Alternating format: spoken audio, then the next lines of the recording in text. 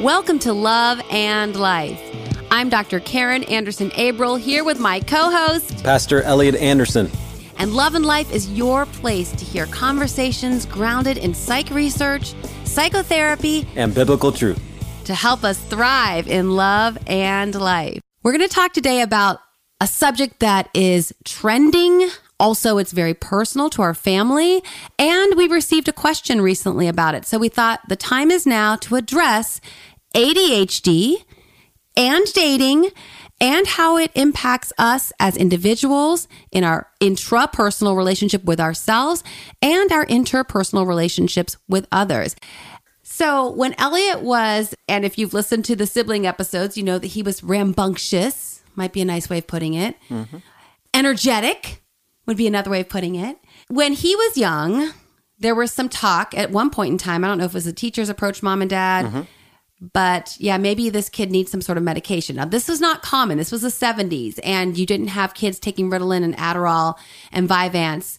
And in fact, back in those days, the term didn't even exist at that time, because from 1968 to 1980, in the DSM-2, and the DSM is a Diagnostic and Statistical Manual of Mental Disorders, there was an understanding that some kids could be a little extra, what we called hyper kid. The technical term was hyperkinetic reaction of childhood. We first see attention deficit disorder with or without hyperactivity show up in the DSM-3, and that is in 1980. By 1987, it was called attention deficit hyperactivity disorder. Now, from 1994 to the present, this would include for TR and the DSM-5, which is the current DSM. We have variations on ADHD. We have ADHD-1, which is ADHD with inattentive presentation, so no hyperactivity, just an inability to focus.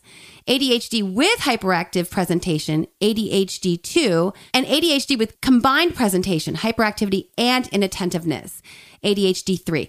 And Elliot just let me know that we actually have a DSM-5 TR, which is text revision, as of 2022. I say all this because as a former therapist, what we call a mental disorder or a psychiatric illness, and you can see it changes.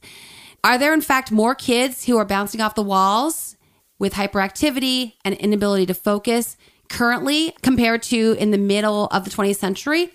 Possibly. Perhaps these diagnoses are in fact accurate, but there's also the possibility that now we have what Dr. Leonard Sachs, who's been on the podcast, and anyone who's interested in this topic, please check out episode 33 entitled, I Just Want My Kids to Be Happy and Other Flawed Parenting Ideals. And then part 2 of that episode is episode 34, American Parenting, Why It's So Hard But Doesn't Have to Be, where you will get an in-depth understanding of what Dr. Leonard Sachs, his concern working with children, and recognizing that in some cases we have diagnostic inflation, meaning people are getting diagnosed with psychiatric illnesses that probably are not, in fact, illnesses per se, but are related to other circumstances in the environment, nutrition, lifestyle, habits, and so forth. So for anyone interested in that, please check out. As I mentioned, Elliot could have been considered an early adapter. Of course, those of you who have been part of our community for a while know that our father was not having it, so he was not, in fact, put on any medication. Elliot moved through the challenges he faced based on his biology and his tendency to be running hot and running high, and has now come to see his ADHD, and I'm putting that in air quotes because I don't like identifying with parts of ourselves that are challenges. We experience them, but we don't have them. We don't own them. But to the extent that you have ADHD, you've come to see it as a blessing. As a gift, absolutely. And just to give a little backstory, I think the first time I remember hearing it mentioned in one of my many, many meetings with my father and principals or deans was Mrs. Falkenstein. I was going to ask you if it was That was her name, right? Yes, it was. And I think that was like 3rd grade. That was after I had hid in a box for the entire French class. Well, you never liked French. No, I couldn't do it. Madame Pierce. You didn't like her so much either. No, I don't think she cared for me a whole lot. I don't think, I think it was mutual. But that one seemed to alert them to something beyond normal. But let's look at that incident in itself. Yeah. My hyperactivity was always presenting kinetically, actively, racing mind, racing body, inability to control, self-regulate, etc. Mm-hmm. But part of the blessing of being ADHD, and I consider it a part of me and I don't worry about it or feel like it's a bad part, is hyperfocus. So for the effect of hiding in a box, it was one of those little trains she'd built or something for the entire class. I'm claustrophobic. I don't like being contained and being in dark, but to do that in that classroom, I sat still for 20, 30 minutes, whatever it was. Right. And so it's ironic, as I think about it now, that Mrs. Falkenstein brought Dad in, and it was after school sometime, which meant I probably was missing soccer practice or basketball practice, so I was probably really agitated already. Mm-hmm. And walking through that and listening to Dad, I think he respected her because she was a strong leader and very educated and had a firm sense of administrative control, which was necessary if Dad was going to respect anybody. Mm-hmm. But I remember them talking through it and Dad doing the very things you said about, no, we won't do this, no, we won't do that. Is this one of the best schools in the city? If it is, educate my son. Mm-hmm. He's bright, he's gifted in academics. We know that, although it took me 20 years to get there. So it was a really important step for me as a man. That kind of stuff's in Simon Says, by the way, the book I wrote about Dad and how one ADHD to another. Right. And that family line was important. And then it was in middle school. Boy, I'm not going to remember. As Mike Huffer was our principal. Mm-hmm. And I can't remember the dean. Will. Oh, Mrs. Howard. Yes, Mrs. Howard. I thought she understood me well and gave me great compassion. But she was the one, when she talked to Dad about it, I'm like, uh-oh. If Mrs. Howard thinks maybe that might be helpful, I wonder if I really do need something. Mm-hmm.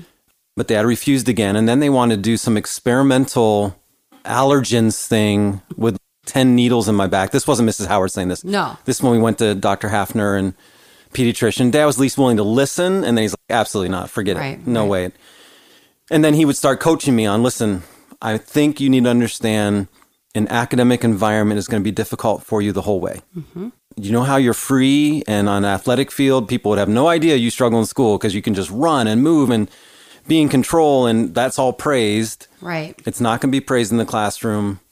You're going to have to learn how to figure this out, but just his freedom to open it up a little bit helped me get through those difficult times. I still learn best moving. Mm-hmm. So when I'm preparing for messages or I'm writing lectures, I'm bouncing on my exercise ball or rolling on it. I walk around the house. I memorize better moving. Mm-hmm. I can't memorize just sitting still. I pray better when I'm moving, right? So I've recognized these different pieces. And in my clinical practice, switching gears a little bit, in my clinical practice, I would think up to 75% of the young men or women who come to me from either a parent or a Judson student, or often a Judson student's boyfriend, because the girlfriend's about had it, sending the guy to come see me just for a quick consultation, 75 to 80% of the time, I don't think they have ADHD. Mm-hmm. What they have is some childhood trauma. What they have is massive repressed grieving, blocking of emotionality, trapped masculinity issues, that they have to be tough. They've never been modeled, never been mentored, never felt success or achievement or productivity. Yes, I think it's overdiagnosed and overinflated. Yes, I think I've had it, whatever that would be. But I don't think it's been a curse. In fact, I would not trade my first 20 years for anything in what it's allowed me to become now. As I talked to you about earlier, started a book called Healthy, Hyper, and Happy. I started that when I was a resident director at Judson back in the early 90s. And we're talking to so many of the students who had been diagnosed and were on medications and they were freaking out and losing weight. And so I just started talking with many of them and started writing down ideas. And it's one of the 9 books I need to finish. Well, let's collab on that one. I'll do all the research on why the meds are no good. All right, that would be because wonderful. As you pointed out, helpful. Losing weight because it's speed. So Absolutely. People understand. We have these terms, Ritalin, Adderall, Vyvanse. The pediatrician prescribes it, so everything's copacetic. But it's a street drug because it's an amphetamine. Mm-hmm. Yeah, so it's like a weight loss.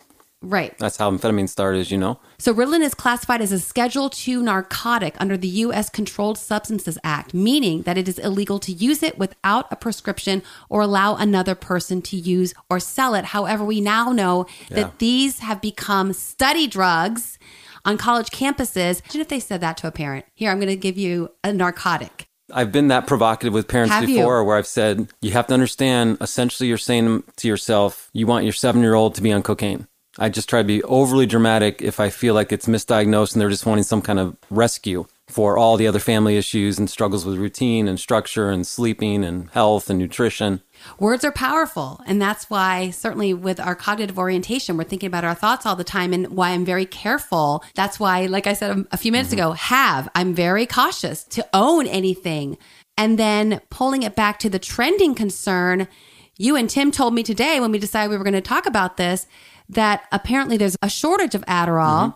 And the concern is that perhaps because there's a shortage, what they're cranking out and kids are getting isn't the typical potency. And my concern is that why is there a shortage? One of my students, let me interrupt for a second. One of my students struggled in this capacity, was talking to me about it, sharing information about it, which was really helpful. And the substitute drug they gave her caused such extreme movements in depression and suicidal ideology.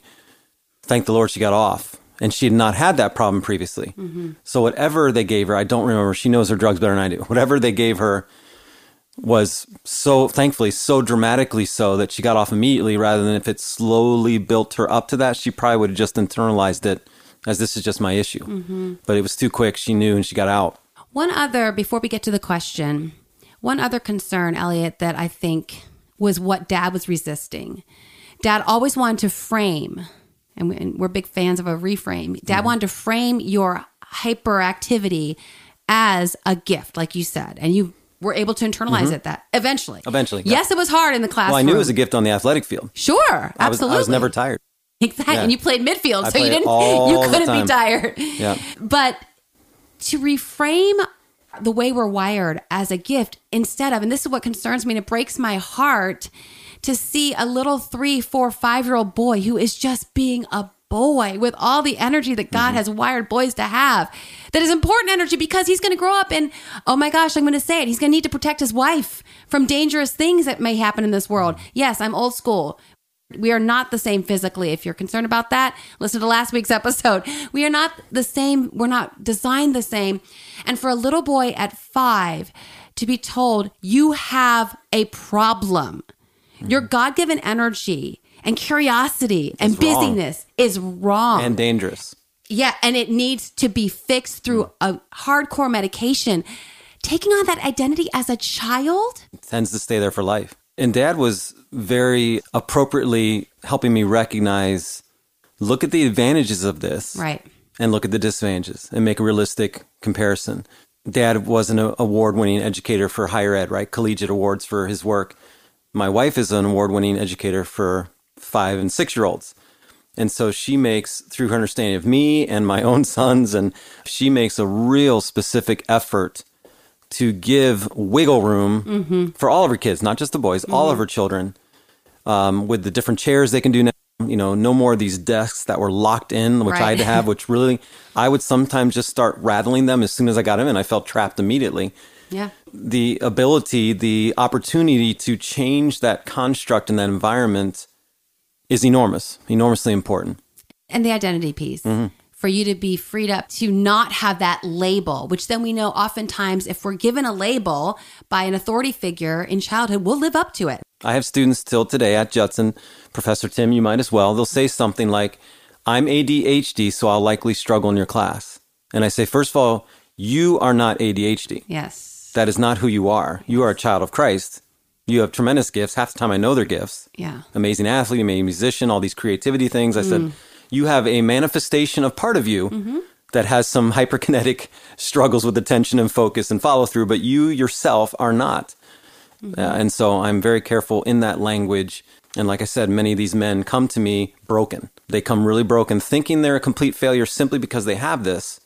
And we don't give that same weight or that same deterministic value to other conditions. And it is a determinism. Again, the science is not showing that even if you have a genetic predisposition, which you probably did to be more hyper because Dad was hyper. And Uncle Jack and... Right. Yeah. So you probably have the genetic predisposition, but we are learning because of epigenetics that there is no such thing as genetic determinism, except for maybe like your blue eyes and my green eyes. Other than that, there's epigenetics.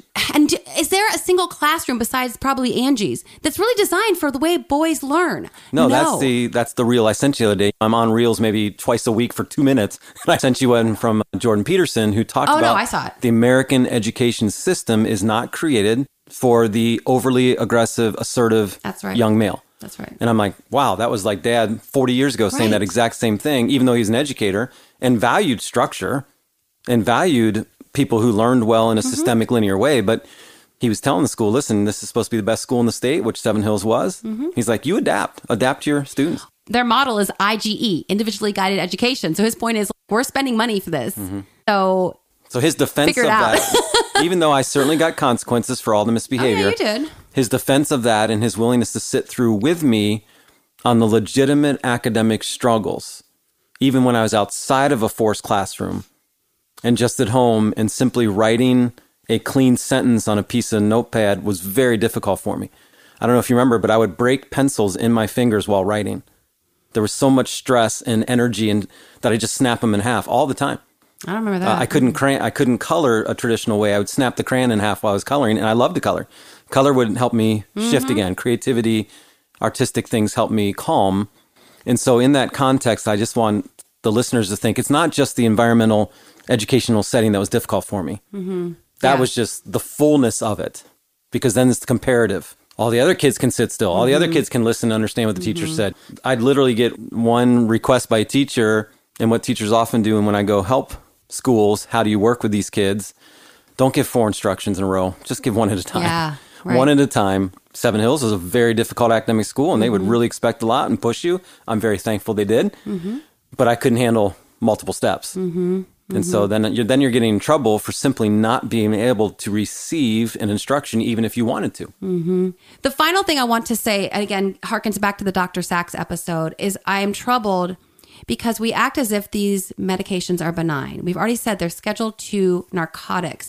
And the longitudinal studies, because again, we weren't medicating kids to a great degree until the mid-'80s, maybe even the early 90s, to the level we're seeing it now. Dr. Sachs has seen young men who got on these medications early, 5, 6, 10. By late 20s, there has been damage to their nucleus accumbens. And the milligrams keep growing. They keep giving them more and more. Because your body adapts. And so then you have to give more to get the effect you want, which is the focus, which again, as a stimulate, that's counterintuitive, but it stimulates the part of your brain that helps you focus. But the horrible side effect is that it also does damage to the nucleus accumbens, which then is part of the motivational center. So we're seeing a generation of young men, 28 years old, living in their parents' basement, not having the motivation even to ask a girl out on a date. We're seeing tragic long-term effects that no one could have prepared for or planned for because we didn't have any longitudinal studies when we started prescribing this to the level we were. I also want to encourage listeners, if they are motivated to say, I need to consider getting off, which we would love it, please do it carefully. Because if you are up to high levels and you just go cold turkey, the response to your brain and your body is not going to be good. So please see your psychiatrist, see your doctor, and be strong with them. If you truly want to try getting off, don't let them talk you into something. Certainly if you love them and trust them, listen to their word. But man, please wean off carefully. Dr. Kelly Brogan talks about that in her work. She's a psychiatrist who in 2010 just said, I put it down. My prescription pad will no longer be used. Amen. She's all nutrition, lifestyle. But she says, please, the same. She says, if you taper off, because you will have a dramatic withdrawal. Absolutely. So I'm a heroin addict. One at times. Yeah. Oh, and then the problem is that you might think, oh, I definitely need the drug. But let's think of it this way. If I was a heroin addict and I had a withdrawal experience after getting off heroin, no one would say, oh, you have a heroin deficiency in your brain. Right. Same thing is true with coffee and caffeine, weaning off. Or not having it late at night when you have to get up and come early for a podcast. Oh my gosh. Okay. That's true story behind the scenes. I got 2 hours of sleep last night because I had too much caffeine late in the day. And it was another reminder. It was an innocent bubbly drink or whatever you call it. It was a fizz water. Yeah, it just had a little caffeine in it. And you're like, it shouldn't be too big a deal. Body's used to certain levels at certain times, right? The long effect of those. What's the word? There's another word I can't pull out, but long term. Yeah, and it's something different about how long the effect is of the caffeine. But what I'm teaching in my chemical dependency class is trying to cut your caffeine off by 11 o'clock in the morning. Yes, I hear you. Yeah, will do. If you're interested in processing further as you align your mind, body, and spirit, we're here for you. Head over to loveandlifemedia.com and click on the Work With Us tab. There you can book individual or couples sessions. Or sign up for one of our support groups. Purchase one session or a multiple session package. We'd love to work with you. Sign up at loveandlifemedia.com. All right, the question for today. Hello, Dr. Karen. Hello, Pastor Elliott. I've been listening to the podcast since the beginning, and I love the information you all bring. It has brought much growth and healing for myself and even friends I've shared the podcast with. So first off, thank you so much for that lovely feedback. And secondly, thank you for sharing the program with others. She goes on to say, I especially love the fact that Pastor Elliott is now a co-host of Love and Life. I love that as well. And here is my question, she says. I've been dating a guy for the past 6 months. The relationship is going well. We have great communication skills and are careful to not make the relationship more than it should be. In other words, we have good pacing. My boyfriend has ADHD, and the more I get to know him, the more I'm realizing how much it affects him. I've started reading more about it recently and have realized that some of the things that cause him irritation or even anxiety and depression are due to his diagnosis. I'd love to hear your thoughts on how I can help him and our relationship. This is my first time dating someone with ADHD, and I'm clueless. I know Pastor Elliott has mentioned before that he too has ADHD. Do I see an episode about that in the future? I'm mostly kidding, but it'd truly be a huge blessing. Thank you for all that you do. Blessings. Here's your podcast episode. Yeah, and I'm thankful that she wrote. I'm thankful that she's a fan of the show and appreciates me joining as well, so thank you. This is such a fine line. One of the first reactions you and I had to her email was, it's wonderful, but we could hear her easily slipping into codependency about his issues. Mm-hmm. And I have counseled more ADHD men probably than any other individual counseling issue in the last 30 years. And 7 out of 10 times at least, it's a girlfriend or wife setting it up for them, trying to bring him in. Right. And now at this stage of my career, I just tell her lovingly and gently, I'm not doing a thing with him unless he gets a hold of me. Mm-hmm. So he might not know me. You know me. I don't care. He's going to have to take action and take steps to want this, to desire this, to set it up. We're going to test that codependency and test that systemic right away. So before you move forward, just a little bit deeper dive in the codependency issue. So what happens is the wife or the girlfriend, with all the best intentions, Absolutely, I love my man, I want him to get help, I think Elliot can help him, starts to micromanage, which then, of course, is going to do several things, but allow him to still be not working with his tendencies, his characteristics of ADHD, to move through them, to work with them, and to learn how he's now abdicating that responsibility to his girlfriend because she's so willing to take it. And it switches power dynamics. So then it gets the parental child role, which makes most ADHD rebellious. So that doesn't help. And her feelings, the dependency leads to her feelings start to overwhelm his feelings. And she then dictates what is good and not good. And that's a dangerous scenario for an ADHD male, whether boyfriend, engaged, or husband. What would you recommend then? Let's again keep it to brass tacks here. So she notices this tendency. He says, I have ADHD. She knows he needs help. Instead of calling up someone and making the appointment for him, how do you counsel that she would? Yeah, sometimes that's going to be helpful. So I'm not acting like that's evil or sinful or wrong. But more often than not, if she wants to do a little research first or find out somebody who knows about this, like me, like the one really cool example from the podcast where a woman in Germany heard us and recommended her son, Ontario, to reach out. And the first manifestation was ADHD. So it's a perfect example. Mom helped out, gave some possibilities, but he reached out. Yes. And so we worked on that piece. So there's a good example. A mom who's caring, loving, said, son, I think this would be helpful. Here's the information. Mm-hmm. So for a wife or a girlfriend to tell her boyfriend or husband, hey, you've talked about your frustrations and your disappointments in self about this, or failing to follow through, or academic trouble, whatever it is, here's an opportunity. Here's someone who specializes this, works with guys like this. Here's the information, and leave it alone. Right. And that's so hard to do. Yeah. And because I've had many girlfriends come to me, students, just last week, a student came to me and said, if he doesn't contact you in the next week, I might be done. Well, I'm not sure I can put up with this anymore. And it doesn't have to be you, but it's got to be someone to take some steps towards health and wholeness. And that's what made me think, not that she would necessarily position that as an ultimatum, but there would be a natural consequence. If she has done a little research and said, here, these are 5 counselors that are recommended to be specialists in this area, I think it would really help you personally, and I think it would help our relationship if you could go and have a conversation or so. But if he doesn't, then natural consequences. Yeah.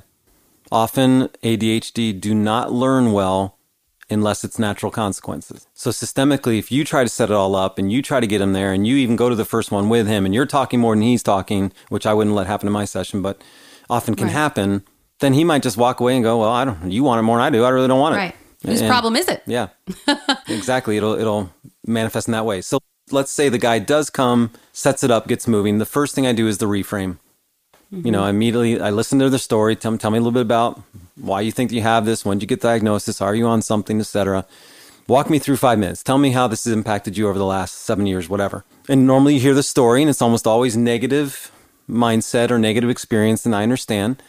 And I immediately start to reframe, immediately start to talk about, do you know this is your greatest gift? Do you know this is your greatest asset? Your greatest ability is going to be living through this and in this, not trying to hide it, not trying to go around it, not trying to ignore it, not self-condemning nonstop, and immediately try to do a massive perspective shift in session 1. And this is interesting because I think it's a dual strategic initiative for ADHD counseling. So we're going to reframe immediately and really try to open up and help them appreciate all the creative expressions that they feel are damaging. And at the exact same time, really start driving into structure, regulation, and routine.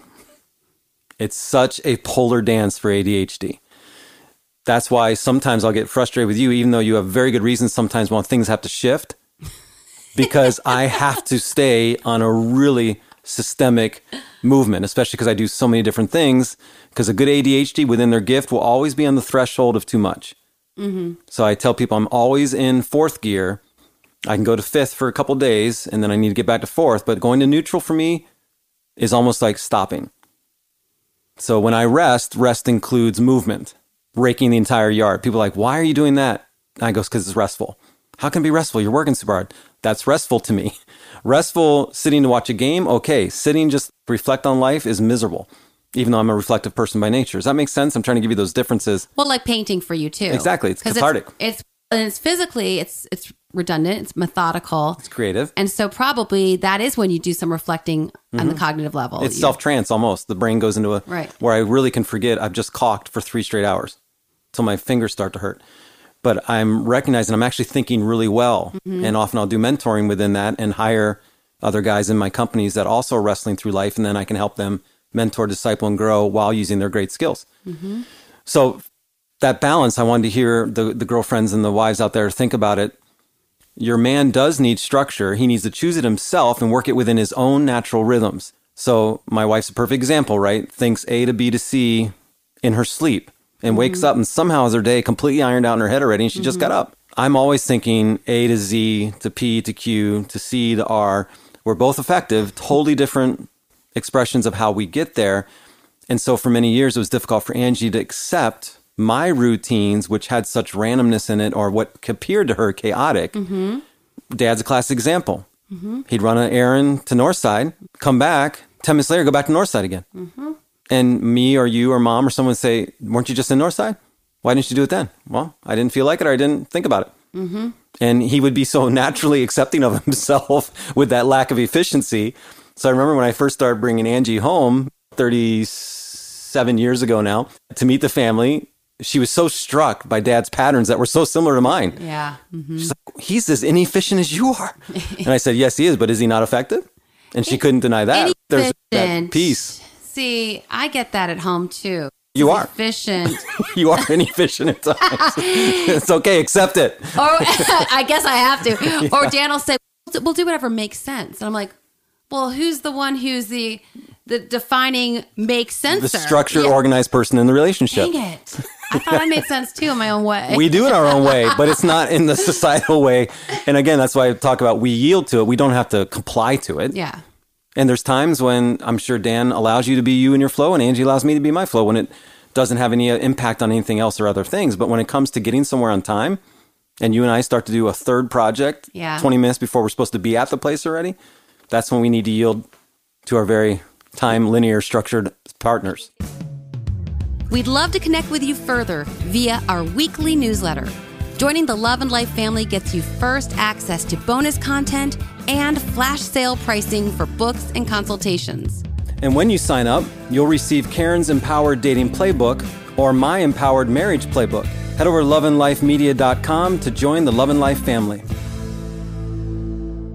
So I want to get back to that duplicit existence. Well, that's a very interesting because I would not have guessed that you would I would have guessed the reframe, but then in the first session you would reframe to recognize the giftedness therein, the positive aspects of this wiring of this individual, and then also move right into How do we harness this for some effectiveness and productivity?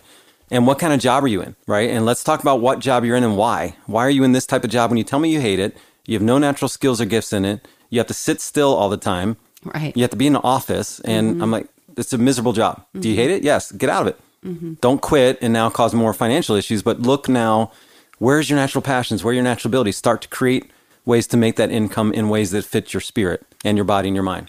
And she mentions in the question that some of the things that cause him irritation. And I'm thinking, again, if you are wired to be a more energetic, more movement-focused person, and you are in that cubicle, you're going to be irritated when you come home. So again, looking at lifestyle realities that might be contributing as well to his irritation. And I would almost bet my house, I'd have to ask Angie first, but I almost bet my house that she is structured, organized, and linear. And so their irritations as a couple are based on that mismatch. So what I hear from many ADHD men are, why does our date always have to be eating dinner and having a romantic conversation? Why can't we go do something? Right, why can't we go whitewater rafting with no lifeboat or something? Just wanting something with a little risk and a little energy. And so working on that balance again. So a lot of wives and girlfriends get stuck thinking their man's health is best represented by his willingness and ability to comply to my style. And that's really dangerous because that's not how he's wired to be. And if you're forcing him to try to live within your systemic or your style, more important than systemic, her systemic might be helpful, but her style of systemic, you're trapping him and you're blocking him. Then he's going to think, I can't please her. I can't be what she needs me to be. And then he'll start retreating or rebelling. Very parent-child again. Absolutely. So finding ways then to have both sides be represented. So one date night is something like rock climbing, and she might be, I hate it. Trust me, he hates every time you have to go and sit still in a movie theater the whole night. Yeah. Unless it's a highly violent, higher sexual movie that might stimulate his brain and he can get into it. That rom-com isn't doing it for him. No, not at all. Not one iota. If I can't analyze the characters in the rom-com, I can't sit in it. Even though I love it. I love romance and I love the intrigue, but I have to go into deep. I'm doing DSM dive diagnosis for the whole movie. So you hear my point. It's helpful for her systemic. Most of the time, it seems like the men in this spirit and energy are drawn to the systemic, structured, linear woman and vice versa. Sure. And I know subconsciously I saw what Dad had. And I'm like, man, I need something similar. I never thought that. I never cognitively looked for that. But I married someone pretty similar. I think I've shared this with you before, but probably not with the audience. But I remember in grad school, there was a bunch of us who started talking about over study groups or whatever about we were all musicians. And then I mentioned, oh yeah, my father's a jazz musician, college professor, church choir director. And one of my colleagues at Wheaton said, oh my gosh, you must have grown up in utter chaos, right? Yeah. Jazz musician for a dad. You didn't even add the author part, landlord. And yeah. And I looked at him and I just, because I hadn't gotten to that point of reflecting on our family yet. And I went, not at all. And then I went, light bulb. Mom. The only reason that we weren't raised in utter chaos, loving chaos, though it would have been, utter chaos, was Dad grounded himself and all of his energy and all of his wiring to Mom, who is a rock. And for you and I as well, our older brother was a rock in that structure as well. Even though he had some of the kinesthetic, we were raised as nightclub musicians essentially, right? So we were out performing. Warren was probably performing 14, 15 years old in nightclubs till 2 a.m. Yeah. And then I started following suit. So Dad's natural rhythm of literally going to bed at 2 or 3 a.m, most of his adult life until he really retired and had dementia, and getting up at 6 still, and just taking these cat naps during the day, and living such a random, kinesthetic, active, productive life. Yes, if he had married someone like him, I don't think they would have made it, and I don't think we would have made it. Oh, no. But with Mom's structure, and then Warren as an older brother being more close to Mom's structure, I remember him watching over me and often telling me things like, do you realize your game's in like 20 minutes? You're not even dressed yet. And I'm like, oh, okay. And I love the sports, obviously. Right. So he would be looking after me or, hey, your team's getting ready to leave. I'm like, oh, okay, I got to hurry up. And so his structure, his linear work with Mom's, again, I had the dramatic manifestations. And just because you could lock into your academics, socially, you are as hyper as I am. And my daughters have said that many times, like, Dad, are you sure Aunt Karen doesn't have it too? I'm like, I think it's a little different, but yes, my daughters are both in social work and psych, so they're following after us. Yeah. And so they're like, we love her, Dad, but she's more chaotic than you are. Yeah. She's more random than you are. I've told Yeah. you those stories. And I'm like, yeah. They'll be like, and this is fair. Like, I'll be like, okay, ladies, we're going to leave and go out for lunch and at noon. And 12:45, they're like, what? yeah, what happened? They're living under Angie's system, right? Right. They're like, what's up with that? And I'm like, I'll just fold these clothes right quick. Or I got to clean the bathroom. Yeah, now? No, really. No. Oh, it'll take 3 minutes. So getting back to her question, she also mentions that she sees some anxiety and depression that might be due to this as well. So as we wrap up, what do you see in the correlation or the connection between ADHD and those realities of emotional state as well? Yeah, the anxiety that I've most often seen with ADHD is not in intrapersonal relationship stuff. It's more based on environmental systemic. Use school as the most common example. It's a nightmare. Mm-hmm. They struggle with any regulatory movements for attending class, getting the homework done, following the paper requirements, all those things. And yet on the athletic field or in the music studio or in the art room, they're amazing, motivated, on time. That's important information for me as a therapist.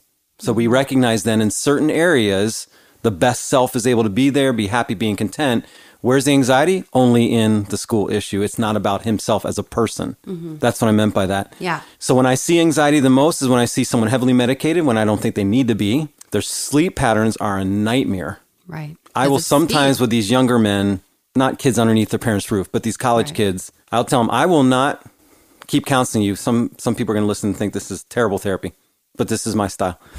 I say, I will not meet you the next session if you don't get 7 hours of sleep at least before we meet. Right. I'm tired of you rolling in here. You've had 2 hours of sleep. You haven't eaten. You haven't turned anything in, right? You did nothing on the objectives we set the week before. And now you just want to come in and complain and vent about the professor doesn't care about you and your girlfriend's on your case. And I'm like, why not? Right? She should be and he should be. So putting some pretty strict, how motivated are you really to change? Not to change who you are, but to change how the impact is. And if you want to be in school, you're going to have to comply to some generalities of school systemic. Quit trying to fight it the whole time. Just get through it. And how do we do that? We start to regulate a little bit of our systemic with the main three, of course, sleeping, hydration, and nutrition. Get off all the sugars. Quit drinking 6 power drinks a day. You know, Red Bull in my office at 8 a.m. This is not good. This isn't helping you. No food in your stomach. 90 milligrams of caffeine already. Right. Plus your medication. And you're in a swirl of nonstop stimulation. Right. Where physiologically, you're not going to be able to calm down at all. Right. How would your heart not be racing? Exactly. You have no choice. And then you start skipping things, and then the self-condemnation on top of the lack of nutrition, on top of no water at all. I said, okay, if you're going to drink the Red Bull, then I want 60 ounces of water before noon. Like, I can't do that. I'll be peeing all day long. I'm good. Then you got to get out of your system because the term we use a lot, the all hopped up. You're all, your excitatory system and your circulatory system is just on fire. Right. It's very similar to PTSD movements. And so the amygdala is going nuts and the hippocampus shuts down. No order, no structure, no common sense. Right? I have so many wives or people come, why in the world would he choose to go work out at 1 a.m. when he had an interview at 7 a.m., right? And that kind of nonsensical reaction or response to the stress or the upcoming event. So it's really a lot of deconstruction of faulty patterns and faulty beliefs and working on both at the same time. Yeah. Creating the response to, again, the way he's wired or she's wired has now exacerbated all the physiological conditions. And then that can contribute to the anxiety as well because they are taking this medication and they're taking the Red Bull, trying to focus, but it's going to actually, their body is like now in hyper. Yeah, and the depression is normally either just self-condemnation and actually loathing self or repressed grieving from major trauma and loss that they just glossed right over. Which really, as we wrap up, really just punctuates our overall concern with medications. Aren't so often, if not always, our emotional and physiological experiences a reasonable reaction to what we've been through. Someone comes in with PTSD trauma from some sort of sexual abuse as a child and all of a sudden gets this diagnosis of depression and now you're on an antidepressant. You've not dealt with depression and ADHD because they can't focus because they're grieving. Right. We've not dealt with the core issue. And that's why it bothers me. And just to also say, because I know that many people feel like their medications have really helped them. They've saved their lives. I would like to refer you to the work of Dr. Kelly Brogan, who I've talked about a moment ago in the podcast. Also, there's a book called Anatomy of an Epidemic by Robert Whitaker. Robert Whitaker is a journalist. He has no skin in this game. He didn't set out to take down pharma. He just started looking at the research based on his reporting and came to understand that there is, unfortunately, a very cozy relationship between the medical community, pharmaceutical corporations, even the FDA. And this is something that is really important, because if we continue as a society to want to take reasonable reactions and responses to life, which can be very difficult, especially in childhood when you have no control and have no agency. If we continue to say what you're experiencing right now is a pathology, instead of saying, no, you have a reasonable response to what you've been through. It's a human condition. Isn't that more loving? Yeah, I don't for sure. find it loving to slap you with a label, a diagnosis, and medicate you. I just don't. So please, as we speak to these issues that can be kind of dicey, please understand where our heart is coming from. And I want to let the ladies and the men know, either side, it's not easy, fast work. So girlfriends out there, our original writer of the email. Yes. If your boyfriend is able to start moving forward and take some ownership, not please you, but take his own ownership to work on self, you're often talking about 30 years of programming. Mentally, emotionally, spiritually, physically, environmentally. That takes a while. That takes some time, and that's gonna be some painful changes. And he will be different because he'll be more true to self as he grows and develops, and it's going to force, in any romantic relationship, force the other one to respond, alter, or change as well. I think you've done such a nice job sharing some of the examples of the men you work with. And again, this is an issue women face as well. But I hope that maybe she'll have the opportunity to share this episode with him and he can start moving towards some healing. Just some realities. At least half the men stop counseling. They get some help. They get a few things moving, and then it just slips away. So it's just a reality that it might take 3 or 4 different times, different counselors, different opportunities, that belief in self to work hard, to re-identify, and it's painful work. And for them as a couple, can they grow together through this? Because if there has been, they've been together 6 months, if there has been a dynamic already kind of in place, as you mentioned at the top of this episode, of some codependency where she's slipped into a parenting role and he's allowed her to parent him in the child role, as he heals, will that alter their dynamics such that the attraction isn't there? I'm not saying that would necessarily happen. In the best case scenario, yes, they will grow together and really enjoy the freedom of a more equitable relationship. Yes. But in some cases, there's a project, for lack of a better word, or a fixer-upper. And once that movement and change starts happening, the dynamics are altered such that it's not feeling like a fit anymore. Yeah, it might be the appropriate non-fit, and just to be okay with that and amicable about that on the way out. But to help that issue, I will often say, okay, let's set a structure of every Tuesday for the next 6 weeks. I won't scare them with like 16 weeks in a row. And then we'll have a joint session with your girlfriend, fiance, or wife, just to walk through how's the changing impacting the relationship as a whole. Right. Not counsel him in front of her, but talk through this. How's the systemic changing and moving, for a little check-in, little connection. Sometimes what he was perceiving and sharing with me is not accurate in her perception. And it's helpful to hear both so we can walk through that. Absolutely. Our satisfaction and joy in life is directly related to our satisfaction and joy in our relationships. Elliot and I are here to help. We'd love to design a workshop, seminar, or weekend retreat for your organization. We'll bring the psych research, of course, along with over 60 years of combined experience in psychotherapy. We'll share science-based therapeutic techniques within the context of a Christian worldview. We can level up in our relationships. Contact our producer, Tim May, at tim@loveandlifemedia.com to book us. All right, Elliot, let's pray for anyone who has been diagnosed with ADHD or has a kid who they're thinking that might be the case, or is dating someone or married to, or just pray for, I would just ask from my perspective, just pray for an openness to all the things you've shared, and especially thinking about the fact that these labels are perhaps not the most loving way to go through this. Absolutely. Lord, first of all, I thank you for perfectly and wonderfully making all of your children. And in my own life, Lord, seeing the gift of my hyperactivity and even my attention issues that when I'm locked in, Lord, are profoundly strong. And at times when I'm struggling, Lord, there's reasons I'm struggling that are outside of simply this condition as part of my life. So I pray, Lord, for all listening, all those who are wrestling with the introjection of what we're sharing, their own medication, and maybe considering, is this helping me? Is this benefiting me? Are the long-range effects not dangerous, not scary? And so we ask, Lord, that you would just bless and bring favor upon those listening, those who are feeling moved to share with a boyfriend, girlfriend, or they have it themselves and wondering what are next steps. Lord, help them to reframe it and see any of the conditions we wrestle with as gifts from you, even when there's suffering involved, even when there's challenge and risk and pain and loss, and to be fully authentic people and to recognize trauma and abuses and neglect and all the things we go through and make sure that we're looking at those individually and grieving those, because repressed grieving, Lord, can often produce all kinds of disorders in our behavior and our thoughts. So pray, Lord, for the listeners, pray for us and this podcast. We continue to walk through issues like ADHD and how they impact our relationships. We pray this, Lord, in your name and for your glory. Amen. Amen.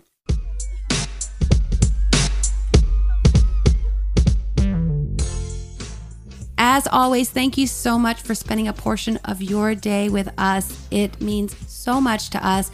We do want to encourage you to share this episode.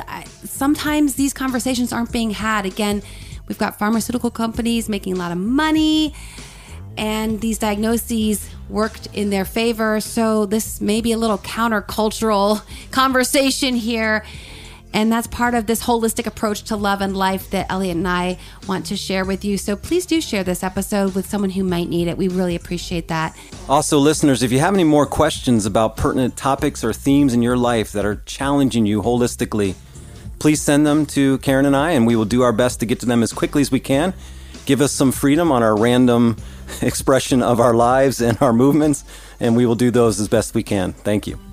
And we're here to help us all align our mind, body, and spirit for empowered relationships. And until next time, make it a great week.